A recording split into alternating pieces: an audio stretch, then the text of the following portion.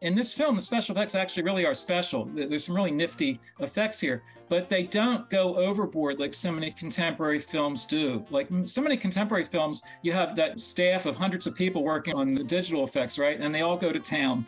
They all do as much as they can. It's just like overkill, overboard, too much. Again, Jordan Peele's intelligence here is such that he thought, no, we don't want to show the monster, I'll call it the monster, too soon. And even when we show it, it's oftentimes in a sort of peekaboo fashion. It's hiding in the clouds. It makes a quick appearance. You hear it as much as see it. That is really scary. Hello, and welcome to At the Movies with Mike and Marie, a show where two film professors talk about movies. I'm Marie Westhaver. And I'm Mike Giuliano.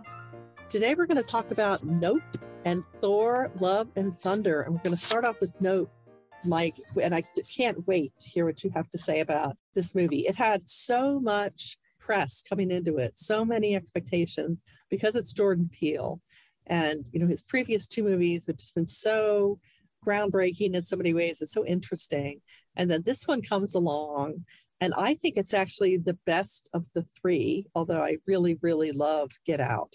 Is it just because they actually got something in there about Edward Muybridge? I mean, you know, they start off with like one of the most iconic symbols of early film with the black guy on a horse and showing the animation of the horse moving.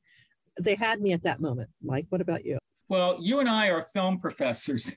So as self-professed professors, film geeks in that sense, I always talk about Edward Muybridge in my film history classes. If you talk about the origins of cinema and really pre-cinematic events that are relative there, you know what? Edward Muybridge was a photographer working in California. And in the 1870s, he was fascinated by what he called animal locomotion.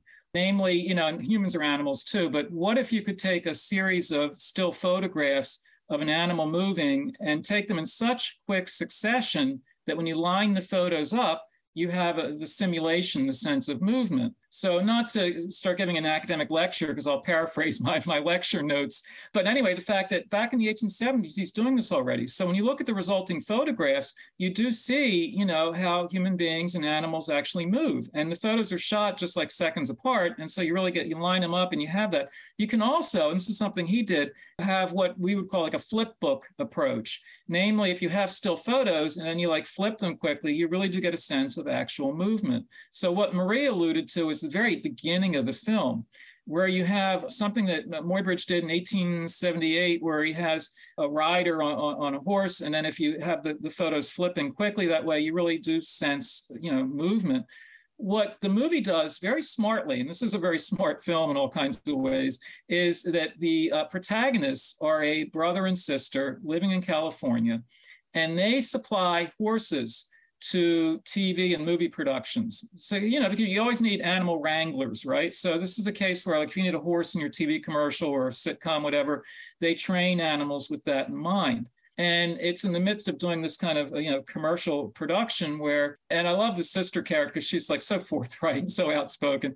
And she's talking about how you see that Edward Muybridge, you know, photo there. That's my, you know, great, you know, grandfather. And her brother off to the side adds another great, you know, see that? She said, yeah, and there's another great, you know, but again, that jocular sense. And the film already gives you a sense of, okay, this is going to be a really outrageous science fiction story.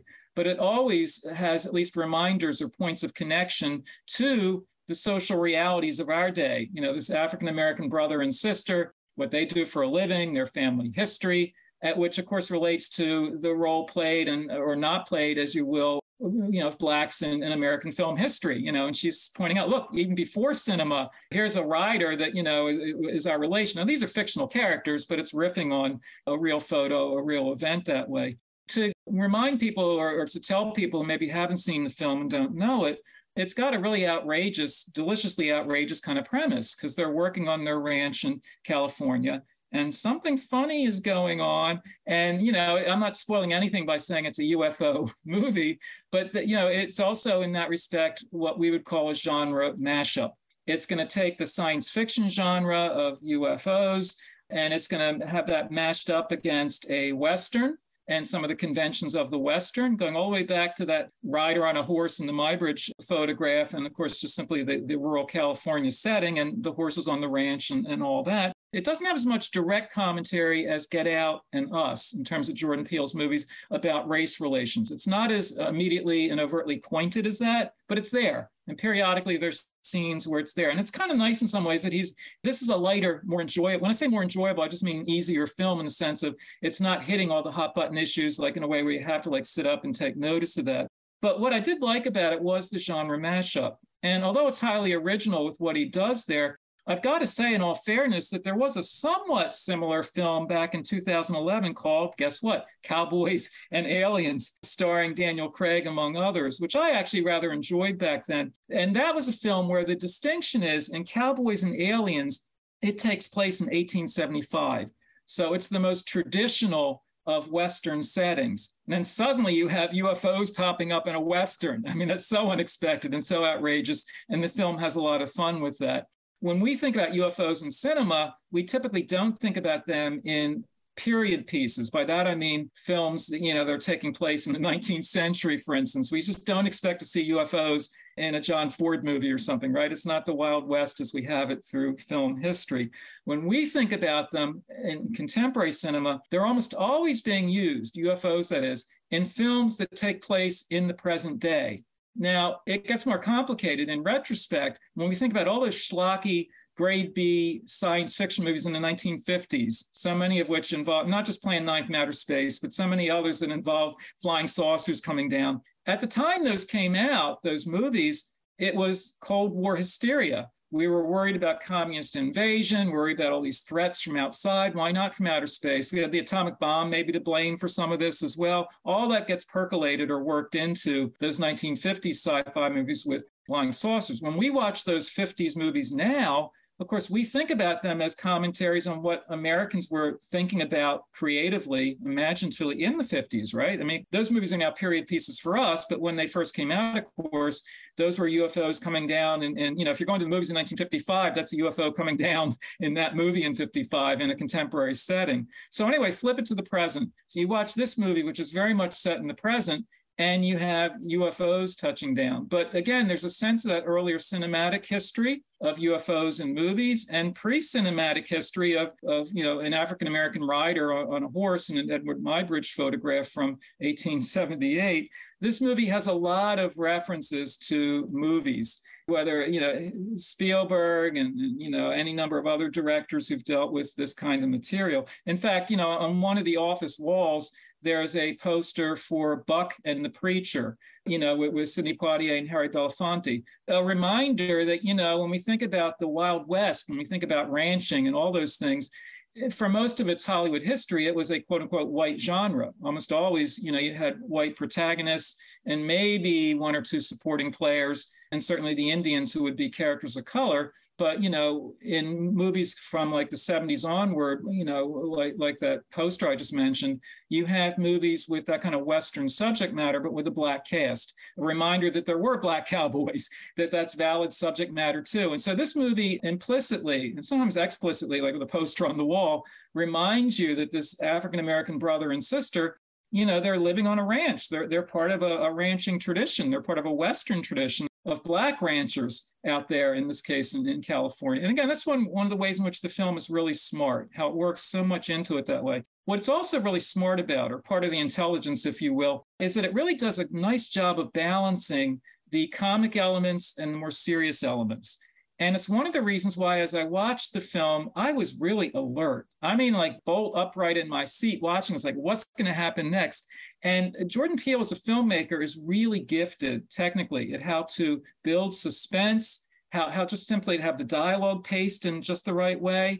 And it's just really, really very, very intelligent, very sophisticated filmmaking. And so if we talked about the use of music and the cinematography and all those craft aspects, yeah, right down the line, it's a really well-made film. And honestly, it's just really enjoyable. I mean, I had so much fun watching this, and I saw it with a very crowded theater on like opening night, and the audience really went for it. It was mostly young audience. It was kind of a young and hip audience, and people really went for this film, and I had a really good time. And how I like to be grouchy. I couldn't be grouchy here. I was having a really good time. Well, I had the same sort of experience. Everybody in the theater was pretty much younger than me. And I agree with you completely that Jordan Peele has a certain kind of thing he's trying to do with movies that I think he's very good at it. He reminds me of Tyler Perry in that way, in that someone told me once that they always went to see Tyler Perry's movies because he always had some sort of message in there. And I think Jordan Peele does the same thing with his movies.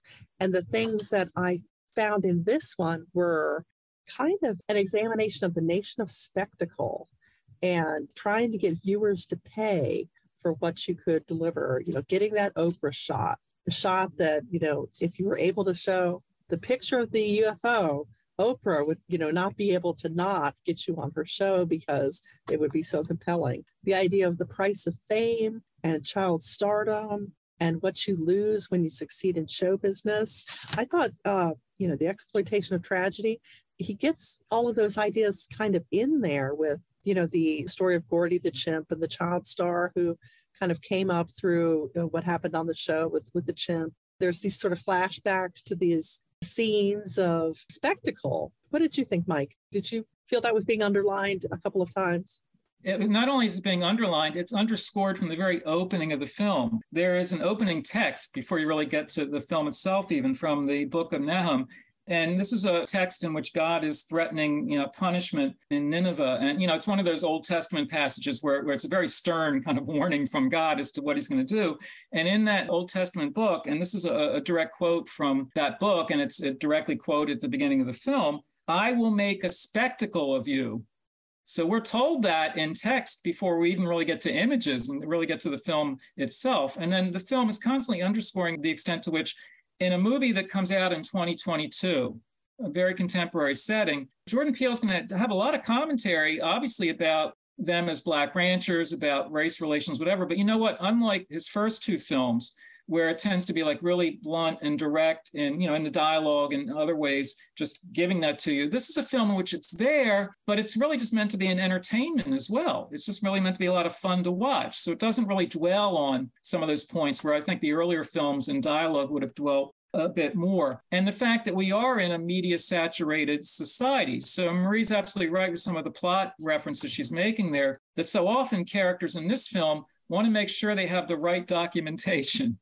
So if we went into great detail in terms of, whether it's still photos or having a documentary filmmaker come in and get some footage or try to get some footage, ways in which, we need to get like all this captured, documented so that, whether to go on Oprah or just to get the word out, that people will know it and believe it. And that gets all wrapped up in notions of the film industry. After all, these two characters, brother and sister, work on, I don't want to say the edges of the film industry, but they're supplying the film industry, right? They're providing horses for things. They're part of that overall production process. But this is the kind of event which could catapult them to media stardom, to celebrity, if you will. The fact that they will have chronicled, a flying saucer or whatever it is above the ranch. And then as other characters, secondary characters get pulled into the storyline, you realize that in our society nowadays, you want to get famous. And some of the characters will like literally put their lives on the line to try to get that image, to try to get the video or still photo of the UFO, and thinking, well, why are they putting their lives on the line like this? Is it scientific inquiry, blah, blah, blah? Well, they want to be famous and rich and all those things too. And Marie, pick up on this strand, because I think this is one of the more interesting thematic elements in the film, the extent to which, UFOs touch down in contemporary films, and they tell us a lot about our society down here on Earth. We learn almost nothing about the UFO society. In this film, even less than in most UFO movies, right? In this film, you really know very little about what this threat from above is. We do kind of sort of see it, but what do we know about it? Where are they from? What do they want? Are they friendly? They're not friendly, but do they have names? This film, and I think to its credit, doesn't try to give us that, because if you try to give that explanation, so often it's like really hokey or just bizarre or just like, oh, brother, don't bother. It's almost better when it's just like an implied and then explicit threat. And before I hand it back to you, let me just underscore one of the other things I like so much about the film. When I mentioned earlier the pacing of it, this film has a really deliberate opening section. It's not one of these monster movies where right from the get-go, there's the monster and then you're already fighting it and it's climax after climax or anti-climax. This film has a slower build. And I like that. Think about some of the most effective monster movies where in the early scenes, you either don't see the monster at all or it's just a flash, a glimmer, in this case, something in the clouds. And I like the fact that it makes the audience sort of get on the edge of the seat, waiting for what we call the reveal, waiting for the big moment. And to this movie's credit, it deliberately takes its time. Most movies nowadays are a little too hasty to like cut to the chase on it, aren't they? Like, here's the monster. This one has a way of building slowly. It makes you really nervous. And then it gets to like a great scene where the sister, she's looking up at the skies and she's like shouting, no, no, run.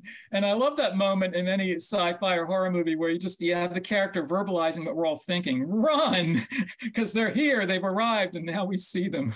Now, Mike, I read a review that compared this movie to being a cross between Close Encounters of the Third Kind and Jaws, which I thought was a really interesting juxtaposition. So I wanted to see what you thought of that. Also, the fact that, the UFO itself is sort of this vacuum cleaner in the sky that sucks you up whole, but then spits back out coins and keys, which I thought was a really interesting metaphor in terms of thinking about being swallowed alive in terms of your career in Hollywood. And it would consume you completely, but spit out things that make you a personal person. You would have keys for specific doors, you would have money, that would not be something that the beast would want to actually eat.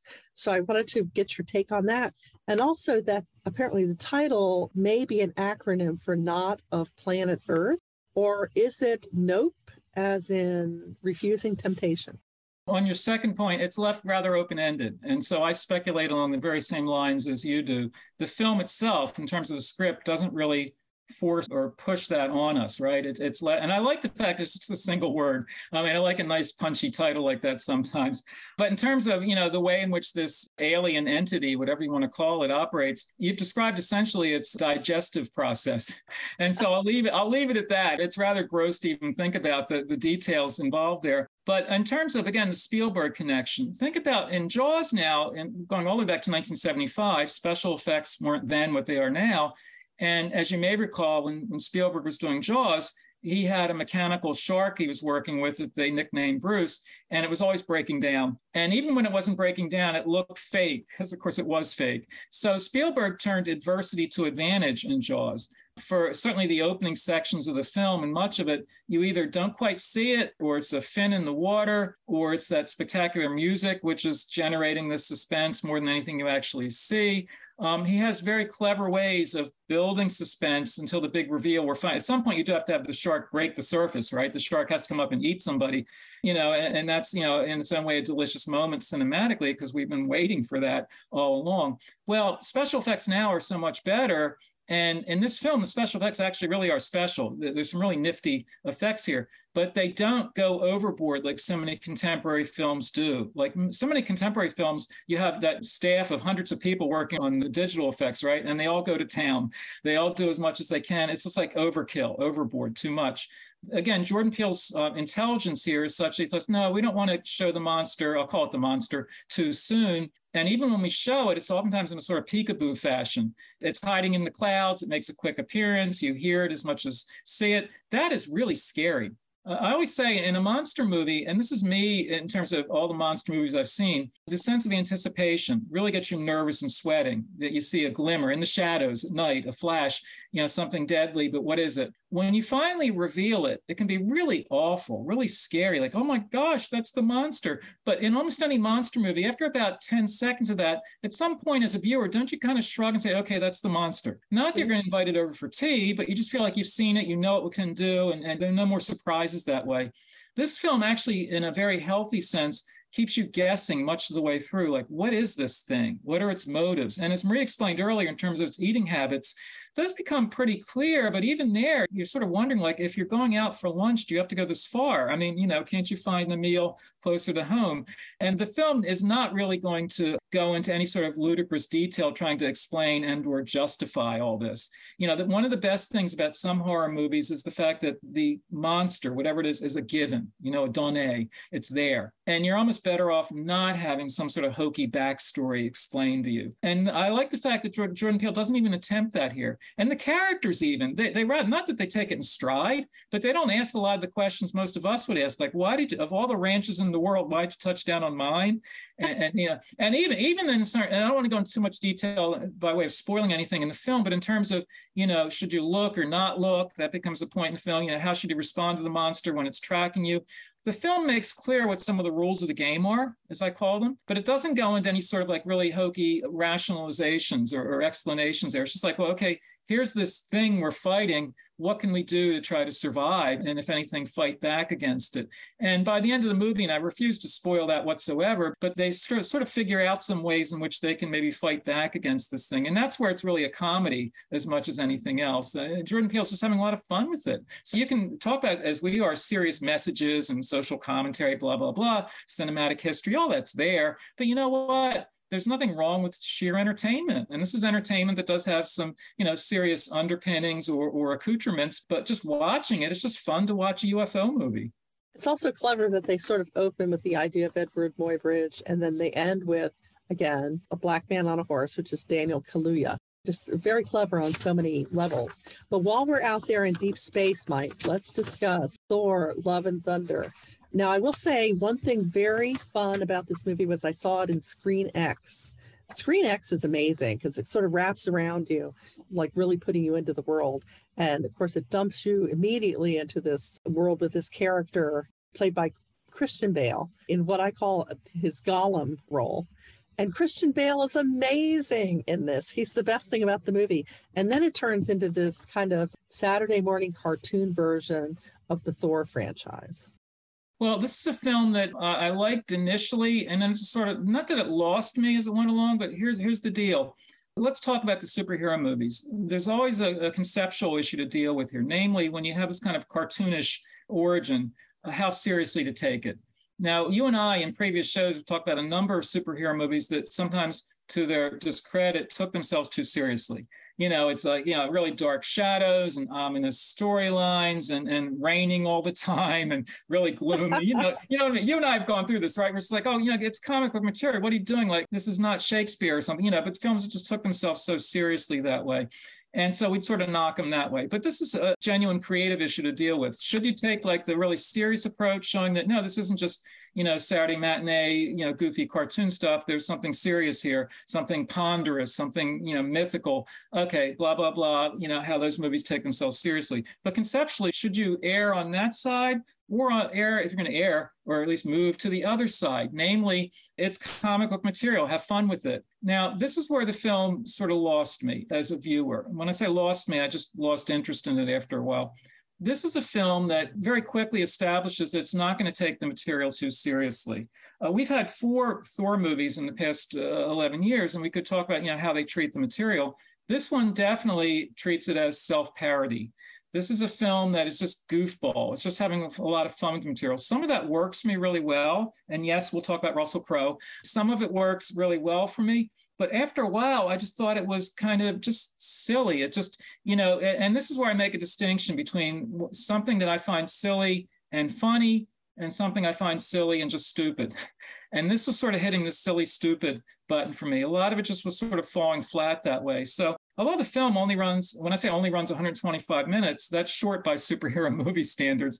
And so it's fairly tight in the storytelling. But for all the scenes where I did smile and kind of enjoy it, there were others where I just thought, oh, come on, give me a break. It's just, it's not that clever. It's not that funny. They're sort of sending it up. And I had nothing like to latch on to thematically that I could, yeah, do I want to take it seriously? Well, at some level, maybe I do. It just seemed to me this was all sort of tossed off. What do you think? Yeah, I agree completely. And I think the tone is because of Taika Waititi directing it. And I think he's very witty in other things he has, you know, been at the helm of. But in this respect, it just seemed like too many, everything ended in a joke. Even a serious moment ended in a joke. It just seemed like a very childlike point of view that I thought really got old really fast. Now, I also will say it was clear to me that there was an entire universe of interconnecting stories because they'd uncover something Like starting off with Thor quitting the Guardians of the Galaxy. We're like, oh, right, that's right. He was part of that franchise. And then, you find these clues to the Eternals from the, recently saw that movie, I guess, what was six months ago, not really realizing how it fit into like the overall story. It's a lot of things to keep in mind. You need like maps and, flow charts and things to understand how everything fits together. And I think that it's obvious that there's more to it that you can't quite put together while you're watching it. But I'm sure if you're really into this world, you would be completely 100% on top of how all these things fit together. For the average viewer, it is a lot of characters and a lot of different worlds that you're supposed to understand. But, like I said, you would need to have worked out all of that beforehand to enjoy it at that level. So instead, like I said, it seems more like a Saturday morning cartoon with characters that you like, and the costumes are great, and Chris Hemsworth has never been in better shape in his life. Some of the jokes land and they're very funny. Others just seem tedious, where it just doesn't work the way the other Thor movies did. What did you think, Mike? Yeah, I agree with you completely on this point. It really is kind of tiresome after a while. In terms of the secondary characters, some of them really are funny and others not so funny, though they're meant to be. The female lead is an astrophysicist, Jane Foster, who becomes Mighty Thor. She's played by Natalie Portman. She's okay, but you know what? It seems obligatory in movies like this to emphasize female empowerment. So yes, I'm all for that. I'm voting for that, et cetera. But in a film like this, it just seems like they just hit that button. And so that's what she's going to represent. So it's just kind of like predictable and standard issue that way. So in the flow chart, that's like really predictable. In terms of the Christian Bale character you mentioned, I had to remind myself it was Christian Bale. As Gore the God Butcher, the character name, he's almost unrecognizable in terms of makeup and prosthetics. And so I often wonder, like, why even hire a great actor like Christian Bale and then basically like cover him and coat him and make him unrecognizable? The character doesn't make much sense. He's an obvious villain, but there's not too much depth to the villain, if you will. So a mixed assessment, both of the Christian Bale and Natalie Portman characters. The one character I had to enjoy, how could you not? Because this is kitsch that goes so over the top that you got to laugh at it. Russell Crowe plays Zeus, and he kind of prances around and it almost looks like a mini skirt, his version of the toga. And not to spoil all the jokes there, but sometimes I laughed at it just because it was like so out there.